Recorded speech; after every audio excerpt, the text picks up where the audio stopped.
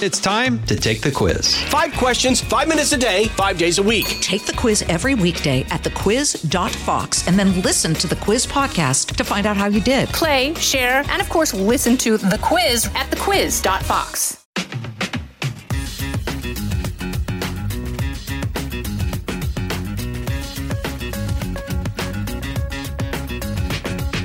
Welcome to the Jason in the House podcast. I'm Jason Chaffetz, and thanks for joining us. We're going to take a little riff on the news, highlight the stupid, because, you know, there's always somebody doing something stupid somewhere. And then we're going to phone a friend. Actually, you're going to be sitting in person with this friend because I'm actually recording this at the Fox News studios, and Todd Piro, some of you may know him, some of you may not, but he is the host of Fox and Friends First. Comes on really early, so for those of you on the West Coast, it's like really super late at night. But those on the East Coast, it comes on super early. I believe it's 4 to 6 a.m. in the morning. But you've seen Todd, and if you watch this, ever watch some of these YouTube videos and whatnot, Todd was the guy dancing like crazy when Flow Rider was playing at the concert series that Fox and Friends sponsors, and I really looking forward to it. You know, he's the kind of guy I keep bumping into in the halls, keep chatting. I see him on air at Fox, but I've never really kind of sat down and had a conversation with him. And he's a host here at Fox, and want to get to know him a little bit better. So we're gonna sit down rather than phone a friend with Todd Piro, and I'm really looking forward to that. But I want to kick things off by taking a little hot take on the news. And we try to bring you some things that maybe others aren't spending the proper time or have the inclination to talk through. And one of the things I saw in the news was Supreme Court Justice Alito. He was overseas. I saw this on foxnews.com, and the headline is Supreme Court Justice Alito hits back at foreign critics of abortion decision. Alito mocks foreign critics who denounce Supreme Court ruling to overturn Roe versus Wade. And what's interesting about this, he was speaking in Rome. He was at the Notre Dame Law School, and around the globe, a lot of leaders probably don't understand our system, probably don't understand our law, and don't necessarily understand the Supreme Court. And even UK former Prime Minister Boris Johnson, he called the June ruling, quote, a step backwards.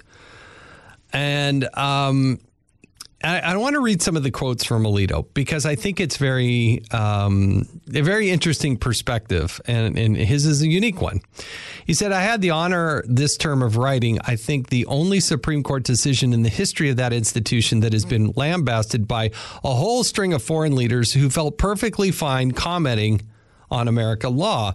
And that's true. I think we've had probably foreign leaders comment here and there, but maybe not as much in chorus, in unison across the globe. And he made this little joke about Boris Johnson and that, that's the reason the people of the UK kicked him out. But no, this is what he went on to say, Justice Alito. But what really wounded me was when Duke of Sussex addressed the United Nations and seemed to compare the decision whose name may not be spoken with the Russian attack on Ukraine. Well, despite this temptation, I'm not going to talk about the cases from other countries. All I'm going to say is that ultimately, if we're going to win the battle to protect religious freedom in an increasingly secular society, we will need more than positive law. And I think he makes a really interesting point. Alito said, a major challenge for him is figuring out how to convince the increasing number of young Americans who do not identify with a religion that religious liberty is something that should be protected. And there are those of us, especially me and a host of others, that believe and understand, I think, that it's so important to be able to protect this freedom. That freedom radiates out. And it doesn't just say, you hear some of these arguments, oh, there's separation of church and state. That's not what the Constitution says. That's not what the Constitution, that's not in the Constitution. What the First Amendment does is allows places of worship or religions to be able to speak out on issues, but also not have just one religion that is perpetuated forward by a government. And the ability for religious institutions, religious organizations to have that free speech, who do believe in God and other ways of expressing that they have the freedom that our founders believed was so critical. And it was so critical in the foundation of our country. And so you may be agnostic. You may be somebody who has decided that there isn't a God. That's fine. That's your individual right. But that doesn't mean there should be a suppression of religious liberties. It's really interesting to me because what I find is so many people who are the biggest proponents of diversity end up being the least diverse in their thinking that there can possibly be. I have run into that time and time again on multiple different issues. But on the issue of free speech, you would think we could be more united in making sure that, hey, if somebody wants to express that viewpoint, okay. And I think that's what Justice Alito is talking about, and his being lambasted around the world. You know, there's even those that still believe that, hey, this decision by the Supreme Court was just, we're going to wipe out the ability of a woman to get an abortion. It does not. It simply says that the states can make those decisions, and that those decisions need to be the closest to the people. That the original Roe versus Wade was a political decision by the court. It was not something that was enshrined in the Constitution. And I'm sure it'll be widely debated for a long period to come. But I thought Justice Alito's comments while he was overseas in Italy, it made a lot of sense, and something that probably should have gotten a little bit more attention. I know there's a lot happening in the news, but all right, let's transition because I want to talk about something stupid, because you know what? There's always somebody doing something stupid somewhere. And I go right to the Merriam-Webster dictionary. They decided to change the definition or add a definition of the word female. And this is their entry. This is B under 1B.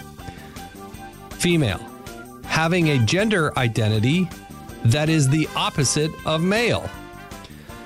Well, first of all, that is the lamest definition from somebody who's supposed to be an expert in definitions. That makes absolutely no sense to me here. Having gender identity is something that is new in terms of Merriam-Webster dictionary. To just say, oh, it's the opposite of male, that doesn't necessarily define what it is either. But to jump to the conclusion that it's just how you identify is the definition of woman, I don't think that is the right way to go. And I think they absolutely screwed it up. Again, part of the argument, which I totally disagree with, and I'm trying to fully understand, but I just don't at this point, is that there are people that believe that you can have dozens, if not 100 different identities and different genders along the way. And so to say that it's simply the opposite of male kind of falls short of trying to define it. My guess is that some people who believe in sort of those radical ideas over there, they wouldn't necessarily agree with this either. And I certainly don't. And it should have, if you can't define the female, the other definitions that Merriam-Webster gives of relating to or being the sex that typically has the capacity to bear young or produce eggs. Anyway, it goes on from there. And I would think that it would be fairly simple. But gosh, how this country got into this discussion, I don't know. But Merriam-Webster, I'm sorry. I think what you're putting out there as changing the definition missed the mark with absolutely everybody on that spectrum. And that to me seems just a little bit stupid. All right. right, time to move on. Time to give a phone a friend. And then, like I said, this time we're going to get a chance to talk with Todd Piro in person. So let me transition to my sitting down with Todd Piro. Normally we phone a friend, but this time we're sitting face to face. So Todd, thanks for joining us today on the Jason in the House podcast. Thank you for having me. Is this your house? Oh, yeah. As far as you're concerned, yeah. Your really badge nice. lets you into my house. Awesome. Yeah. Awesome. Yeah, no, this is the Fox Studios. Oh, okay, got it. Yeah. You know, this is... I was wondering why my key card worked in your house. I thought that was I odd. had to turn it on, but it'll be turned off in about 30 minutes after you leave. So try not to use it again. No, thanks for joining us. I appreciate it. You know, this is one of the fun things for me is, you know, part of the Fox family. You start bumping into people that you wouldn't normally otherwise spend time with and say hello along the way. And I'm glad our paths have crossed. So Likewise, when you said that just now, obviously we don't have a camera on me. My face was very stoic and serious, and I don't know why I emoted that. I should have been smiling and saying, thank you, Jason in the House, for having me on your podcast. Well, it's very early in the morning, so you start early in the morning. This isn't early, brother. I mean, Fox and Friends first start. I mean, what time do you come into Fox? I roll in 2 a.m. Literally 2 a.m. So what time do you have to try to go to bed? It is an exciting life I lead, Jason Chaffetz, because, as you know, we got a 20-month-old and a 1-month-old for all intents and purposes. So I have to do daddy duty. I'm not rolling to bed until 7:30, 8, and then I'm up before midnight, because I need to shower, shave, get myself ready, come on into work. I don't live like around the corner. I'm not a city guy. I am not city folk. I am country folk. So I live in the country, albeit in Connecticut. So I got to come in. And that trip takes a little time, even though there's nobody on the road. So, yeah, I'm rocking a good 3.5 to 4 hours of sleep a night. Try to get a nap during the day. Sometimes try to get a nap after my show, before I do other things. My plan was to do that today before you and I decided to chat, but Fox and Friends needed a hit outside of a bodega for Mega Millions. So no nap today. It'll be the children and my wife that suffer when I go back home. Well, I hate to get to interrupt nap day or nap time too, but thanks for joining us. No, but this was planned. This has been on the schedule for weeks now. I can plan around this. Yeah, but I don't normally do like an 8 a.m. podcast, but no, I'm more like, right. Hey, let's record this at like 2. Well, this is what I was told. This is why I showed up at 8 a.m. We could have done 2. I could have stayed late. I wouldn't have stayed late. Yeah. Well, I know. That was a politician answer. Yeah. Yeah. Well, thank you. I'm learning. I learned from the best. I learned from Chase. Yes. Well, let's talk about your journey to Fox and just kind of growing up and because you didn't grow, like you said, you weren't a city kid. You didn't grow up in New York City. Where were you born? I grew up in a far, far away land from here, Verona, New Jersey. It's literally about 25 minutes across the river. But, so I grew up with New York always in the background. Go to my grandparents. You'd hop on this main road called Upper Mountain Avenue, and you'd see the beautiful New York City buildings in the distance. But, we didn't really go in the city because I'm an 80s kid. This place was really dangerous in the 80s, exactly like it is now. The city has changed. It really is dangerous. Just literally doing this live shot just now. We didn't have security just because we wanted to bang it out quickly. We didn't want a huge entourage. Approached by so many people, everybody just wants you to give them a handout, and it's not the city it was just a few years ago. But again, it kind of is what it was in the 80s. And so anyway, you asked about my background. Grew up there, high school there, 1996. But wait, let's go back to you. Are you like the only child? No, I have a brother. Brothers, sisters? I have one brother. He works in human resources and makes a boatload of money. God bless him. The Toby? Is he like Toby or No. He works for a major company. I shouldn't say. Yeah, you have this vision of The Office. Okay, Michael. Yeah. Okay, no, that's not my bro. My brother works in like recruiting aspect of it, and boy, their company. I don't want to say it because I don't want to blow up his spot, but they're like a casino. They win whether the economy's good and there are a lot of jobs, or there aren't a lot of jobs, because either way they're playing the grift. Yeah. So God bless him. He's going to be the one supporting my parents. So growing up, were you like? Did you guys play sports the whole time? Were you like, no, we were nerds playing chess? What were you doing? I was a nerd who played sports.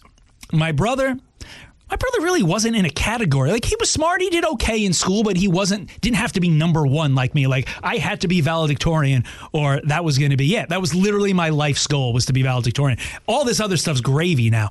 But I also was big into sports. I always felt bad. Like, my brother never went to the games with my dad, whereas, we had Giants tickets. We had Devils because I'm a hockey guy. We had Nets because allegedly they were a basketball team in the 80s in New Jersey. So I would always end up going. My brother had no interest, still has no interest. He went to Villanova for college, right? And amazing basketball program. They were rocking in basketball back. Yeah. Scott, that's his name. How many players can you name? Crickets. And his wife went to Villanova too.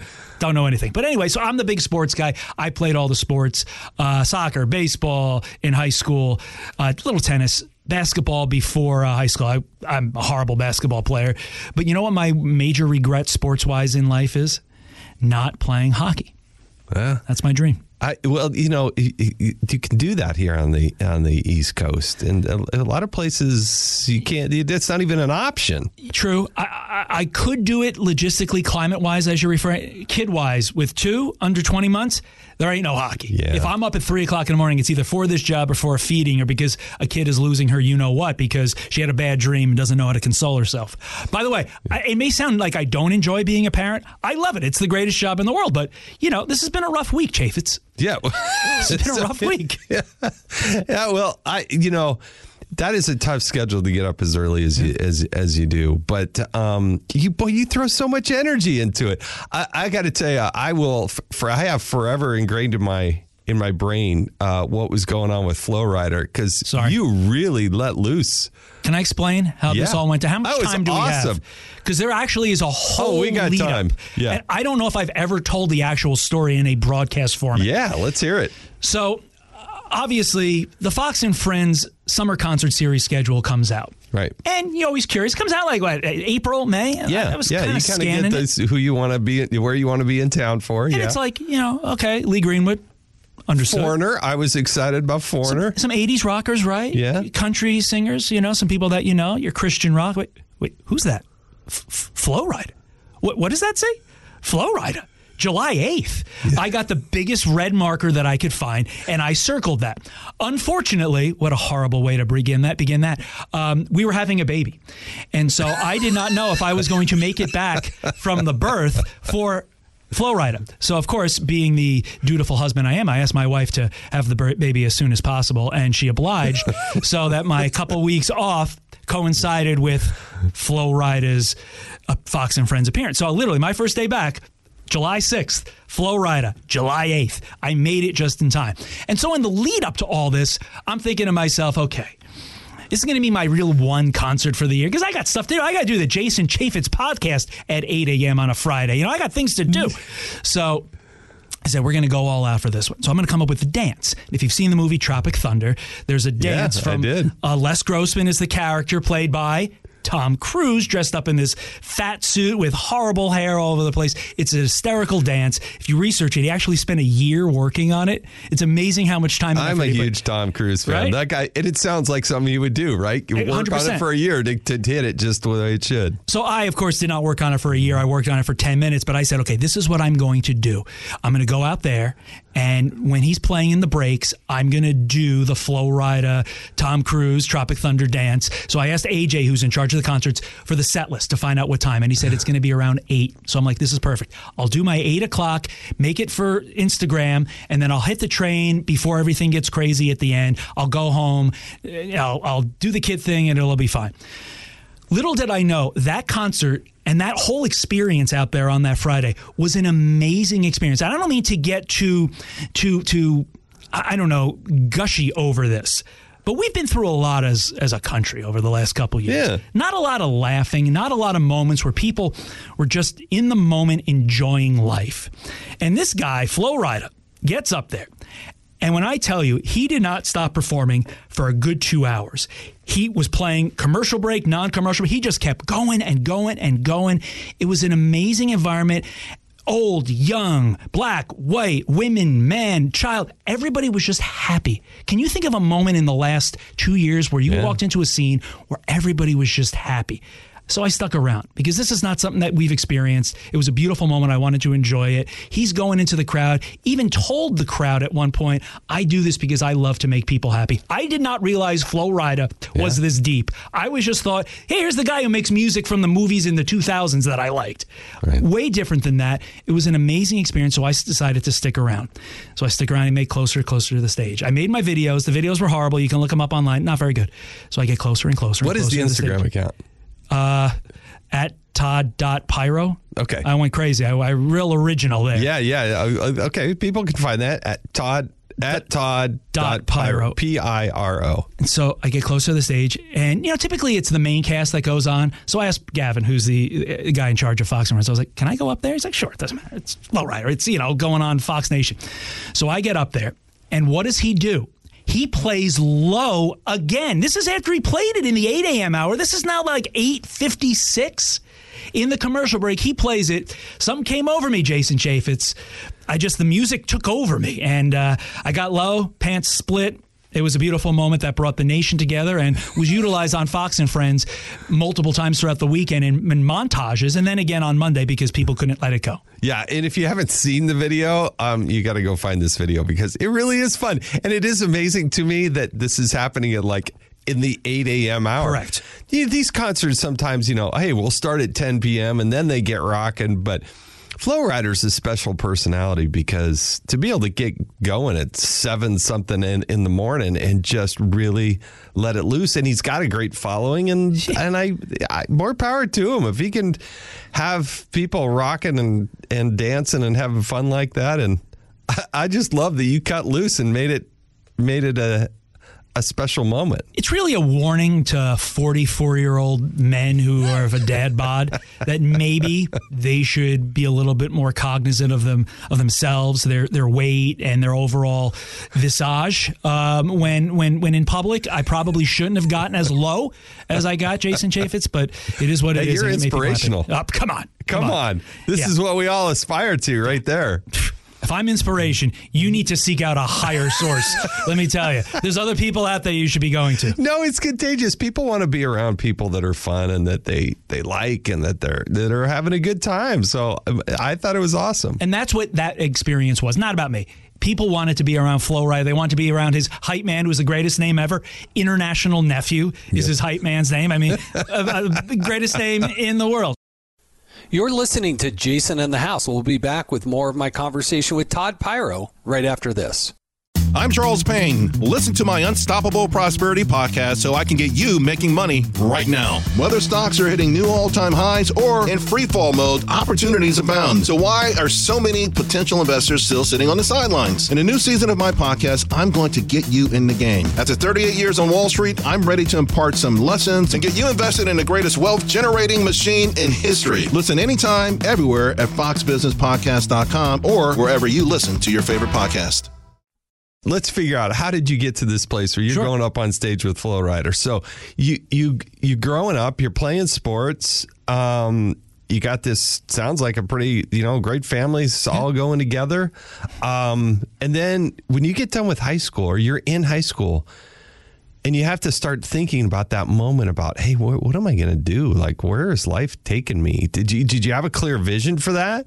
Or did you just next I go to 10th grade, then I go to 11th grade, then I graduate. I mean, then what? I always had a plan. And God laughs at our plans. I understand that. But I always knew I wanted to do something broadly in this field. But I don't mean necessarily but why? I don't know. I think a lot of it had to do with the fact that my mom really, really enjoyed watching local news. And so when you were having meals like dinner time, did mom have the TV on? And WABC 7 was always on in the background. Yeah. See, when I was growing up, I remember 60 Minutes was a big deal. Like the whole family would gather around the television to watch 60 Minutes. And I learned a lot. I was a little kid, but that's what mom and dad were doing. So that's what I did. And things like that. And I remember reading the newspaper. My parents put the newspaper. Kids listen to this podcast. They don't even know what a newspaper is these days. And that's sad because I like to read the Star Ledger there in Jersey as well. And as I got older, the Post. Nod to our corporate cousin. But yeah, I just always had an interest in this world. And I think I loved the fast pace of it, or at least, when you're watching as a high schooler, you think, oh, that's something interesting I'd like to get into. You have no clue ultimately what it is. You just kind of think, ooh, that's fun. Just like every middle schooler is like, well, I want to be a baseball player. They don't know all that goes into it. So when I went to college, I definitely painted. Where'd you go to college? Dartmouth College, Hanover, New Hampshire. So I definitely painted with a broad brush. I was pre-med, pre-law, had a film. Pre-med and pre-law. Well, this is when I first got there, and then the weeding out process begins. You had some aspirations. So let's back that train up. I was pre-med until organic chemistry, and when that nice F+ was greeting me in organic chemistry, that's when pre-med went out the door. So, and then obviously things get crystallized. I did well in the pre-law classes, your government, your poli-sci classes. Did the film stuff, but I knew I wasn't a thespian. I wasn't a dramatic person. I think there are important skills that I learned, editing point A to point B to point C, trying to tell a story. And I think that was useful for both this business, but also for my career as a lawyer. We'll get to that in a second. Right. So I'm glad I did it. I was never going to be like, Francis Ford Coppola. That's not my journey. I do not have that creative bone. But during those experiences, during my college experience, I did a lot of internships in news. At WABC7, at Good Morning America, and at this upstart called the Fox News Channel. We report, you decide. Wow. So, full circle. This network started in the 80s, and so you showed up as an intern. Who were you? What was your intern role? Isn't that an interesting question? Because now you are here as this place is very organized, very structured. Sure. The facilities are not nicer. Yes. This place started in 96. I was an intern in 98. Okay. Yeah. They were still figuring it out. I'll always remember the amazing intern coordinator. She was great, but it's not like you were assigned to a show like you are now. You weren't like, hey, you're going to go work for Bill Hemmer or Sean Hannity or somebody. I was assigned to the downstairs newsroom. Do you remember that place? Yes. You remember that? So I would float, like if somebody needed something, I'd do it. And it was obviously a non-union shop and they were still figuring it out. So they didn't have tons of people. So I got to do a lot. I got to interview people. They would send me out on the street to actually get the man on the street interviews. That's how you learn to interview people. And I got so many great experiences. I would write scripts for certain people that are no longer here. I don't want to say their names. Sure. Write scripts for national television. Like as an intern, I probably shouldn't have been doing that. I would never let an intern write my script in 2022, but it was a different place in 1998. And so I got a lot of great experience. And then, of course, the next logical step, apply to law school. Yeah, of course. Right. I mean, that's the natural evolution that everybody takes, right? So where did you go to law school? West. As a West Coaster yourself, I went to UCLA. I've heard of it. It's a little school. It's an up and coming school. I think the Bruins are, yes. Well, that's a little bit further away from home. It is. What was the? Was it because of their football team or their baseball team or something? I mean, amazing why UCLA? I always wanted to try LA. And I know LA is kind of a rough place right now, but I always wanted to try it. LA Law, was that? No, I mean, that show was a little bit older than me. That show was more like 1984. All right, I was like my 6. Colors Sorry, there, brother. Yes. But I just wanted to try it, and I knew that if I didn't go to LA when I was 22, I was never going there. Because I mean, DC and New York are next to each other. I kind of had a hunch. Yeah, you get on the train, you go there for the day, you can come back. Yeah. But if I didn't go to LA and try that, I figured law school is a great opportunity. I did not want to go start out in local news in some really, really tiny market in the middle of the country. My college was in a tiny market, what I consider in the middle of the country, New Hampshire. So that wasn't for me. I'm not a city guy, but I'm also not like, let me go as far away from the city as possible. I'm a suburb guy. I grew up in the suburbs. I like suburbs. You're not doing I live in a Bismarck suburb. Exactly. So did LA. I absolutely loved UCLA. Why I picked UCLA, honestly, it was cheap. Great school, best school I got into, and cheap. Wow. So $40,000 for all 3 years in total. Wow. Yeah. You try doing that now. No, at UCLA, you can't do that now. Yeah. Now, there's a lot of distractions out there in Los Angeles. Tell me more, Sunshine and sports. And would you believe I went to the beach 3 total times during my 12 years in California? I was working. I was studying to be a lawyer, and then I was a lawyer. Hey, Not if that's your answer, we'll go with it. I'm serious, yeah. That's amazing because, the beach is pretty enticing, and it's very close, too. It is. especially when you live in Santa Monica. It was 20 blocks away. But, look, if you take away one thing from this, I'd like it to be, that Piro guy, he's nice and funny. But two, I work really hard, and I believe in hard work. I worked hard as a law student. I worked hard as a lawyer, and I like to think I work pretty hard now. Okay, so you're getting to the end of law school. Yes, sir. Now what are you going to do? I did what everybody else does, and there was a three-pronged approach why I did it. One, I ultimately knew I didn't want to go into this business, and when you start out in this business, you're not making any money. So I knew I could sort of, fill the coffers for a couple years at a big-time law firm, which is what I did. Wanted a backup plan because this business is fickle. Right. There's only so many spots. Exactly. Right? Yeah. And three, it's a good degree to have for this business. At least that's what I thought.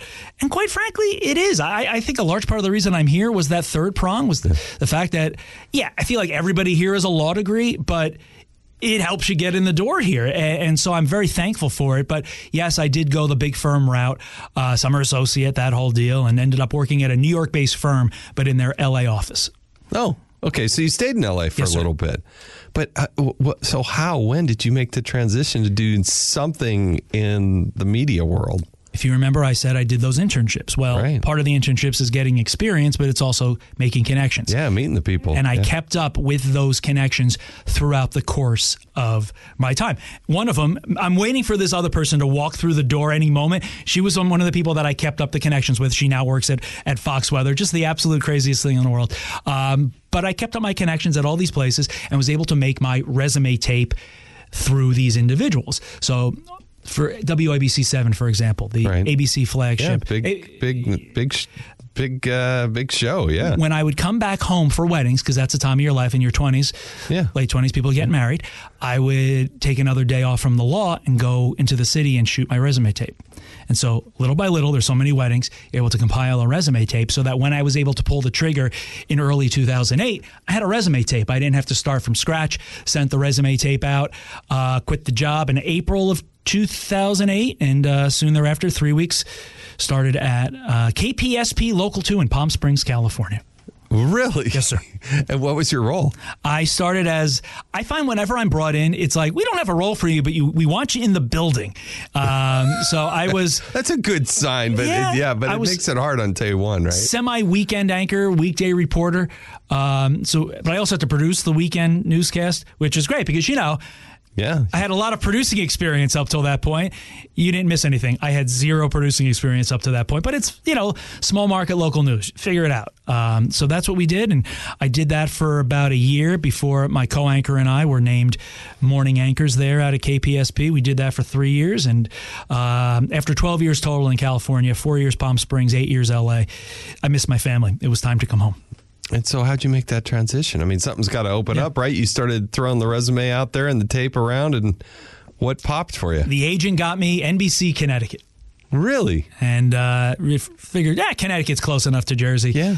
My brother and my cousin are in the city, so we'll go to Connecticut. And day one, saw my wife. I can't say I met my wife because that implies that, we got married on day two, but I saw this lady in a blue dress, and I was like, So, it got your attention, right? It woke me up, and, time passed, and a couple months later, asked her out, and the rest is history. No, very good. So how did you make the transition to Fox? What was the opportunity here? My news director, one of my news directors in local news at NBC Connecticut, he went to the Chicago Fox station, the Fox O&O station in Chicago. Matt Piacente is his name. He's I owe basically everything to Matt Piacente. I was Matt's guy. Matt was my guy. You just have a boss that you just click with. And but his whole family's in Chicago. His kids in Chicago. So he ended up taking that gig, and push came to shove. I said, hey, Matt, I think my time at the Peacock has run its course, both nationally and locally. So I said, can you see what you can do at Fox? Because at that point, I know I was an intern here, but at some point the connection strength, it only goes so far. When you want to get an on-air gig at the Fox News Channel, you need to be in a higher stratosphere. And Matt's obviously talking to the people that matter here at Fox. And so one thing led to another. gave my resume tape to the people that mattered, and I had 3 consecutive Thursdays of interviews. So hopped on the Metro North train from Connecticut into the city. Boom, boom, boom. And why do you think you got the job, got the gig where others didn't? I know why I got it, and it's the thing that makes me unique. Not to this place, but I think unique in this business, but it's what this place goes for. This place loves you to be yourself. Right. That's the number one thing that they tell you they want you to do. And it's the number one thing our audience responds to. And although that can be difficult because I'm a lot to take, just ask my wife, by and large, the audience, at least with regard to me, tolerates it enough that they've kept me on here now greater than 5 years. But all joking aside, that's what makes this place special. Whereas a lot of times you're watching other people on TV and it's like, you can tell they're putting on airs. That's not necessarily them. Basically, I mean, I think you agree. Everybody in this building is exactly how they are on TV off air, for better or for worse. Right. And it's that authenticity that I think got me hired. It's what gets other people hired here, and it's what our audience likes, and it's what the people here like, and it makes it so much easier. You know, you don't have to put on a show.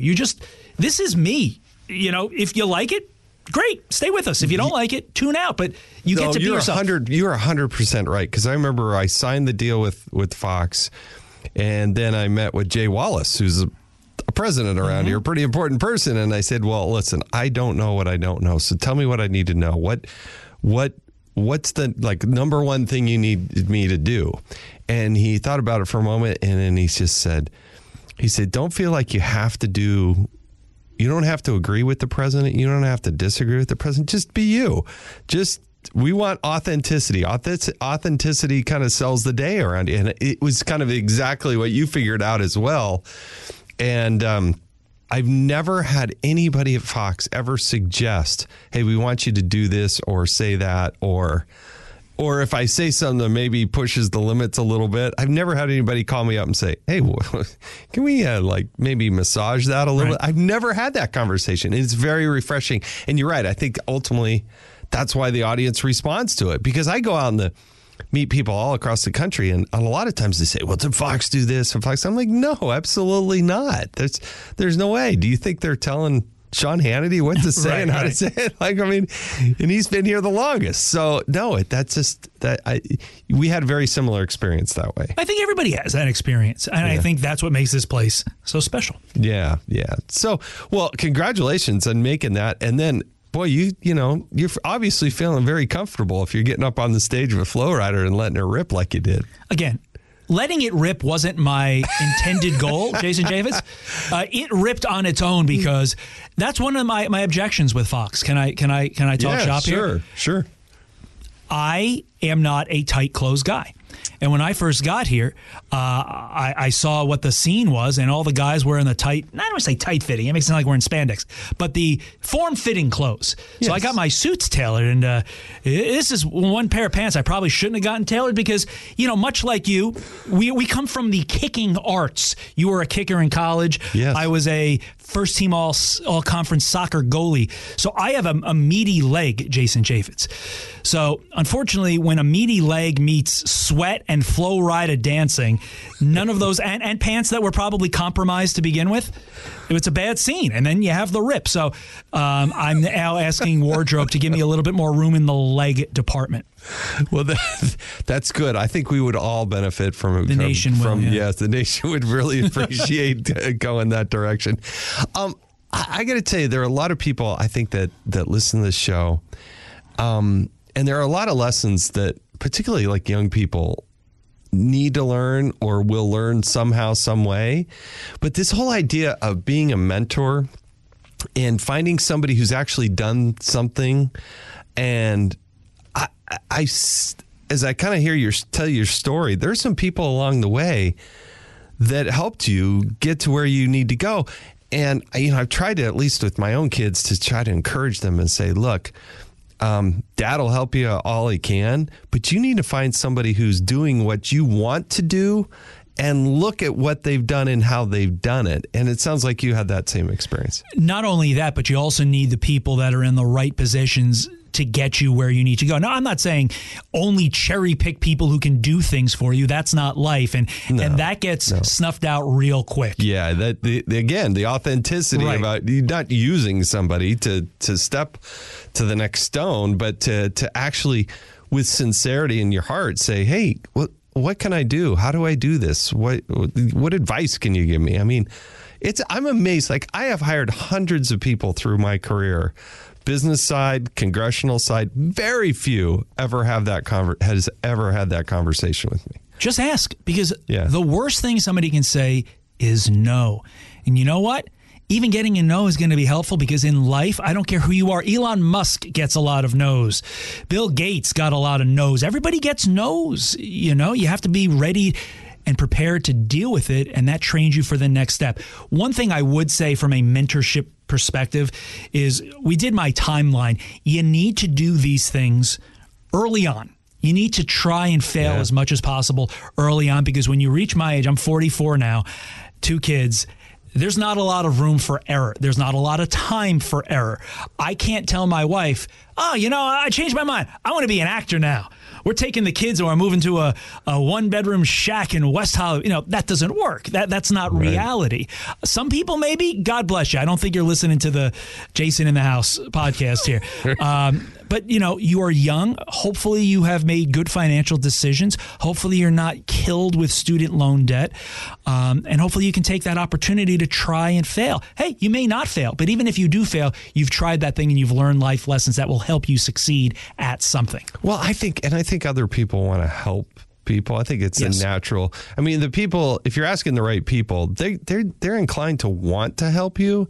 But it's that authenticity. I just keep coming back to it, that I think it just permeates. People want to be around who they like, who they know, who they enjoy, and that are happy people. And you're happy people. Yeah, not always. I mean, again, look, part of the authenticity is when I get home. Maybe not at 3:30 in the morning, but No, 3:30 is when I am the happiest. 3:30 in the afternoon is when I go into that shell. And my wife literally describes it, you die. I will stumble around the house like I've got long COVID, like bumping into the walls. She tells me something, I just give her that blank look. And as you might imagine, a wife gets upset with that normally, because, men don't listen. But I really don't listen. And I get cranky. I'm a human. 4 hours is not a normal amount of sleep. If I don't get that nap, I am not happy-go-lucky Todd. But, you try to limit that, and the kids smack that out of you real good. You realize you have a higher purpose, and you find that extra gear for the little ones, especially, when they're pulling your hair and kicking you and just making you laugh. Well, I hope people get a chance to watch your show, and sometimes maybe need to even tape it, because it's particularly on the West Coast. So it's on really, really early. 1 to 3 a.m. on the West Coast. Yeah, so a lot of people are still up. Like, I was talking to Tommy Lahren, and I'm like, how do you do some of these hits, Tommy? And this is when she was living back in California, and I think now she's in Tennessee. And she said, I just stay up. And I said, I have tried that. I cannot just stay up. Like, I must be getting too old. Like, I used to never even go to bed till 1:30, 2 o'clock in the morning. Like, that was just like, but now it's hard. Well, Tommy, to her credit, every Tuesday, she is in that 5 a.m. Eastern hour. Yeah. She doesn't miss unless she's on vacation. There's never a missed hit time. There's never a problem. She's the most professional person. She's always there. Up, ready to go. And she brings it every single week. Oh, yeah. To be around, not to gravitate too much, but Tommy is, like you said, same person off the air that she is on the air. She's really adamant about what she believes in, and that she's talking from her heart and from her core. Now, we also take that to a different level. When it comes to sports, I am what my core tells me to be, and that is an a-hole. So when my Giants are losing, I am not a nice person. You don't want to watch me. You don't want to interview Todd Piro when the Giants are losing. You'd be like, wow, I have a completely different take on him. He's a horrible human being. Are you a face painter? Like when you go to a hockey game, are you wearing the face paint? I'm not like Putty from Seinfeld, no. But I get very angry. I yell a lot, and I'm not pleasant to be around. I'm calling like it is. Football is not fun for me. The Giants make me question all of my life choices on a day in and a day out basis. And so I'm not fun. But again, that's the authenticity. It's not all sunshine and rainbows. Sounds like Giants football in general. Right. I mean, there's 50,000 people doing exactly what you're doing. Do you have a team for pro? Not really. That's a funny thing because I live in Utah, right? And so we either doing, the Raiders or because they're in Vegas now. Right. They're the closest, but a lot of people support the Broncos. Some people do the 49ers. I kind of grew up with doing the 49ers and Raiders. Those are the teams that we like, but I don't know. You're BYU in the Saturday slot, for me, right? it's like some of the people, right? Like the people that I know, because I was a place kicker back in the day. So if there's somebody from our school or somebody that I had played with, now I'm getting too old. Ty Detmer. Those guys, right? Ty Detmer, yeah. I mean, he won the Heisman Trophy, and I was the place kicker. So I had 5 school records when I graduated. They were all extra point records, which is much more of a testament to the quarterback. Right. Than it is. And he was a great quarterback. Kicker. Yeah, we scored so many touchdowns. It was crazy how much we were lighting up the scoreboard. But people like that, and so when you see like Zach Wilson, you're like, okay, come on, man. That's a whole nother topic. Don't go there. Can we please do the Zach Wilson discussion? Wait, can I don't know. I will let you decide if we can or not. If you want to go there, I can. But we have a producer. You lit up. I wish my favorite topic. We have a producer who's our line producer on my show, and he's a huge Jets fan. And every morning, can I say this? I'm trying to get cues from you. Sure, go ahead. Every morning, I go, "Hey, Anthony, did Zach Wilson hit on your mom today?" Did Zach Wilson hit on your mom today? Every morning. It's the best story of the year. Well, and we don't know the answer to that. We don't know. But he's a good-looking kid, allegedly. I'll be the news story person here. There are rumors, unverified, that Zach Wilson had a dalliance with his mom's friend. You know what I was fascinated about? That question gets asked to him, right? He's at the Jets camp. They ask him the question, and he says... Tell him the punchline. What he says, he basically goes back and he says, well, I'm just trying to do everything I can to make this team better. And I'm like, wait, you could have said no. You could have actually just said no. Next question. But he didn't do that. Next, he's going to try to redefine what a recession is. But this is it is the greatest story because, again, to try to do the visual, and I know he's your quarterback. He's a BYU guy, and I apologize for beating up on a BYU. You don't need to apologize. But he looks like he's 8 years old.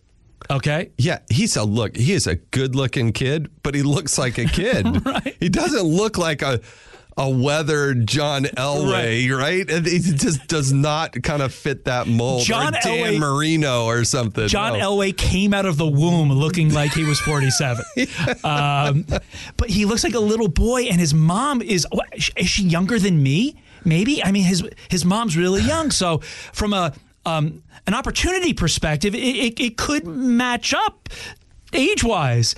But from a humor perspective, it's the greatest story. And you've been in locker rooms. You know that this story is just making the Jets locker room the place to be. His teammates must be unleashed on this guy. Especially, he's turning the corner into his second season, but as a rookie, he must have just been...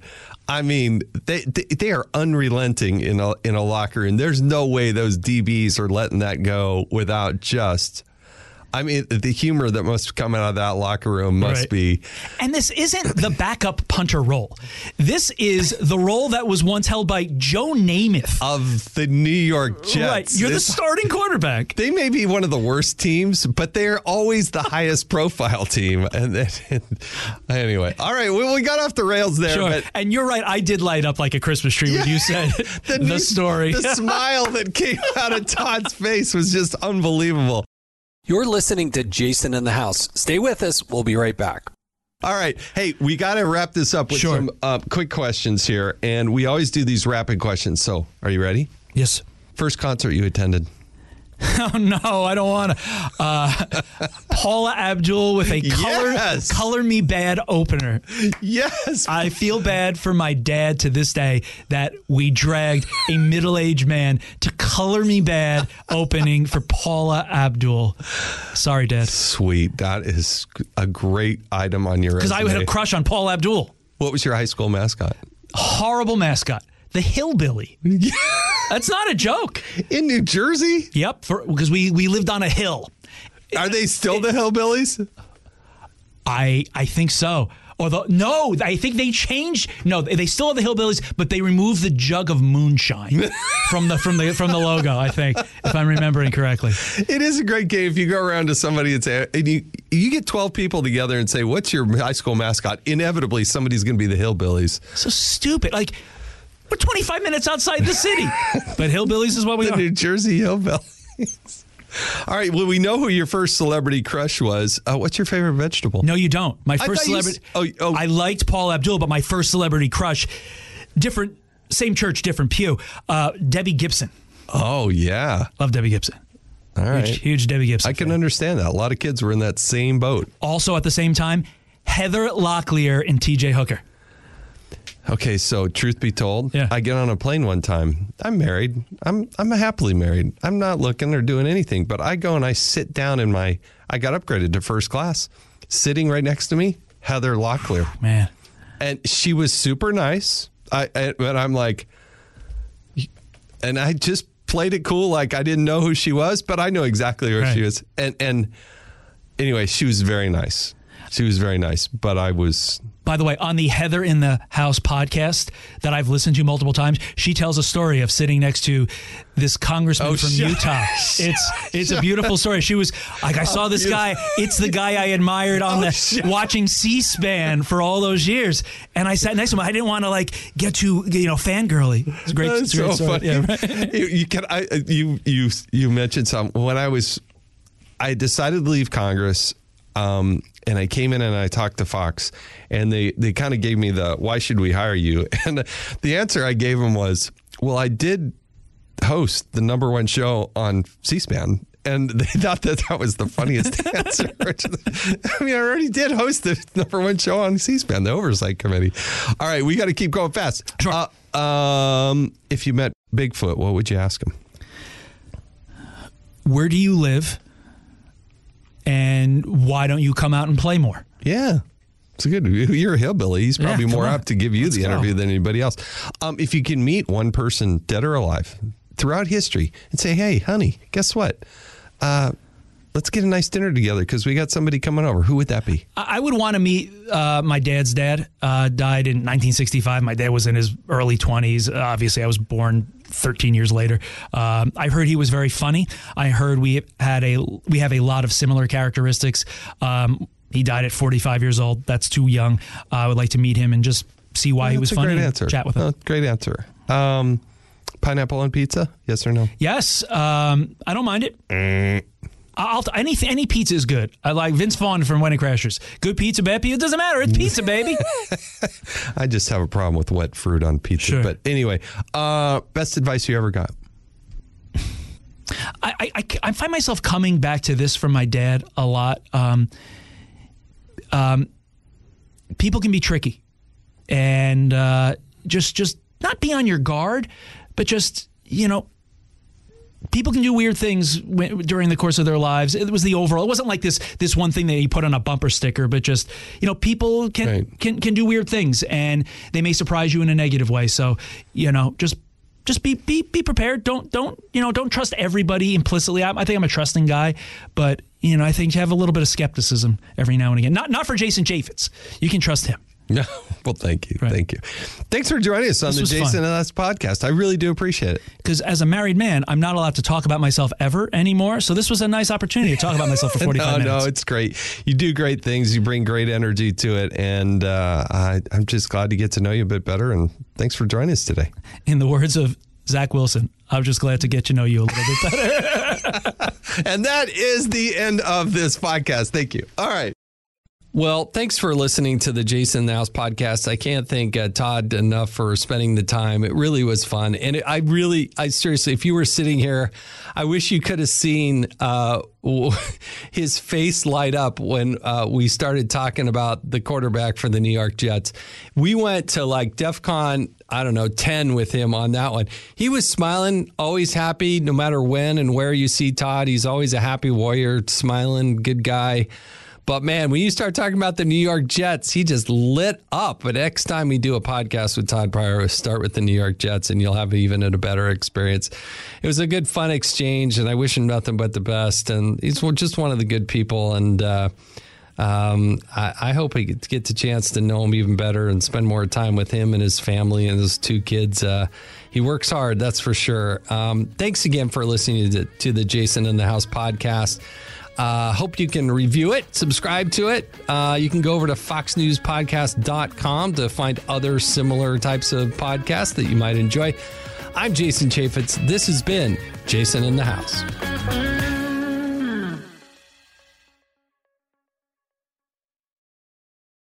This is Jimmy Fallon, inviting you to join me for Fox Across America, where we'll discuss every single one of the Democrats' dumb ideas. Just kidding. It's only a 3-hour show. Listen live at noon Eastern or get the podcast at foxacrossamerica.com.